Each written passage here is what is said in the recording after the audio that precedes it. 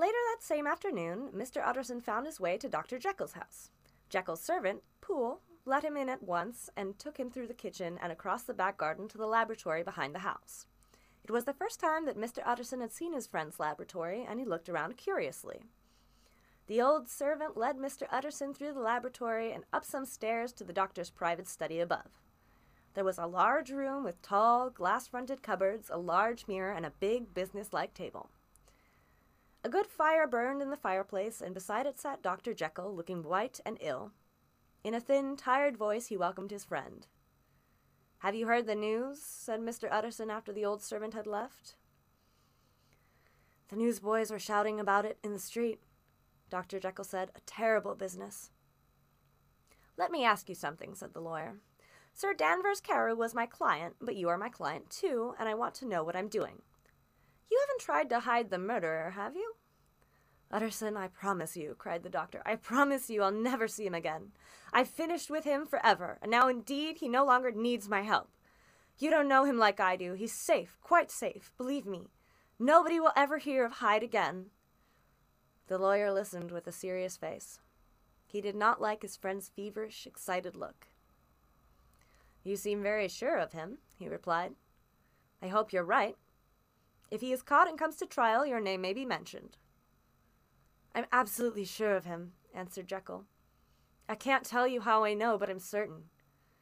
But can you please advise me about one thing? I've received a letter, and I don't know whether to show it to the police. May I leave it in your hands, Utterson?" "You're afraid, I suppose, that the letter will lead the police to Hyde?" asked the lawyer. "No," said Dr. Jekyll. "I don't care what happens to Hyde.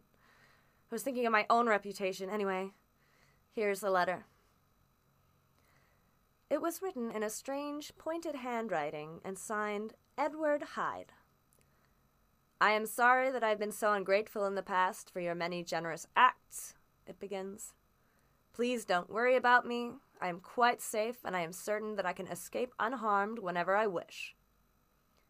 "Did this letter come by the post?" asked the lawyer. "No," replied Dr. Jekyll. "There was no postmark on the envelope. The letter came by hand." "Shall I keep the letter and think about it?" asked Mr. Utterson. "I want you to decide for me," answered his client. "I'm not sure of anything anymore." "Very well," said the lawyer. "Now tell me, the part in your will about disappearing for 3 months or more, was that Hyde's idea?" "It was," whispered Dr. Jekyll. "He was planning to murder you," said the lawyer. "You've had a lucky escape." "I've had a lesson, too," said his client in pain and sadness. "Oh, what a lesson!" And he covered his face with his hands. On his way out of the house, the lawyer stopped and spoke to Poole. "By the way," he said, "a letter was handed in today for your master. Who brought it, and what did he look like?" "Nobody came except the postman, sir," said the servant in surprise. "That worries me," thought Mr. Utterson as he walked home. "Clearly the letter arrived by the laboratory door. Perhaps it was even written in the study. Must think about this carefully."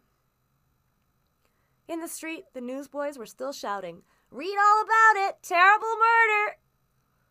The lawyer's thoughts were sad. One of his clients was dead, and the life and reputation of another were in danger. Mr. Utterson did not usually ask anyone for advice. Today, however, was different. That evening he sat by his fireside with his chief clerk, Mr. Guest, beside him. The lawyer and his clerk had worked together for so many years and knew and understood each other. Also, Mr. Guest had been involved in business with Dr. Jekyll and knew him well. Outside it was foggy and dark, but the room was bright and warm, and there was a bottle of good whiskey on the table. "This is a sad business about Sir Danvers Carew," said Mr. Utterson. "Yes, indeed, sir. The murderer was a madman, of course." "I would like your opinion about that," replied the lawyer. "I have a letter from the murderer here." Mr. Guest was interested in the study of handwriting. His eyes brightened at once. "A murderer's letter," he said. "That will be interesting." He looked carefully at the writing. "Not a madman, I think," he said. "But what unusual handwriting." Just then a servant entered with a note. "Is that a note from Dr. Jekyll?" asked Mr. Guest. "I thought I recognized the handwriting." Is it anything private, Mr. Utterson?" "Only an invitation to dinner. Why? Do you want to see the letter?" "Just for a moment, please, sir." The clerk put the 2 letters side by side and studied them carefully. "Thank you, sir," he said. "Very interesting."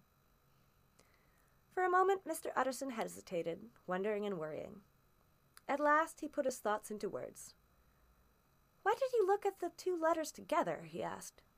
"Well, sir, in many ways the 2 are surprisingly similar." "How strange! Mr. Guest, I must ask you not to speak of this business to anyone." "Of course not, sir," said the clerk. "You can depend on me." Shortly afterwards, he said good night to his master and made his way home.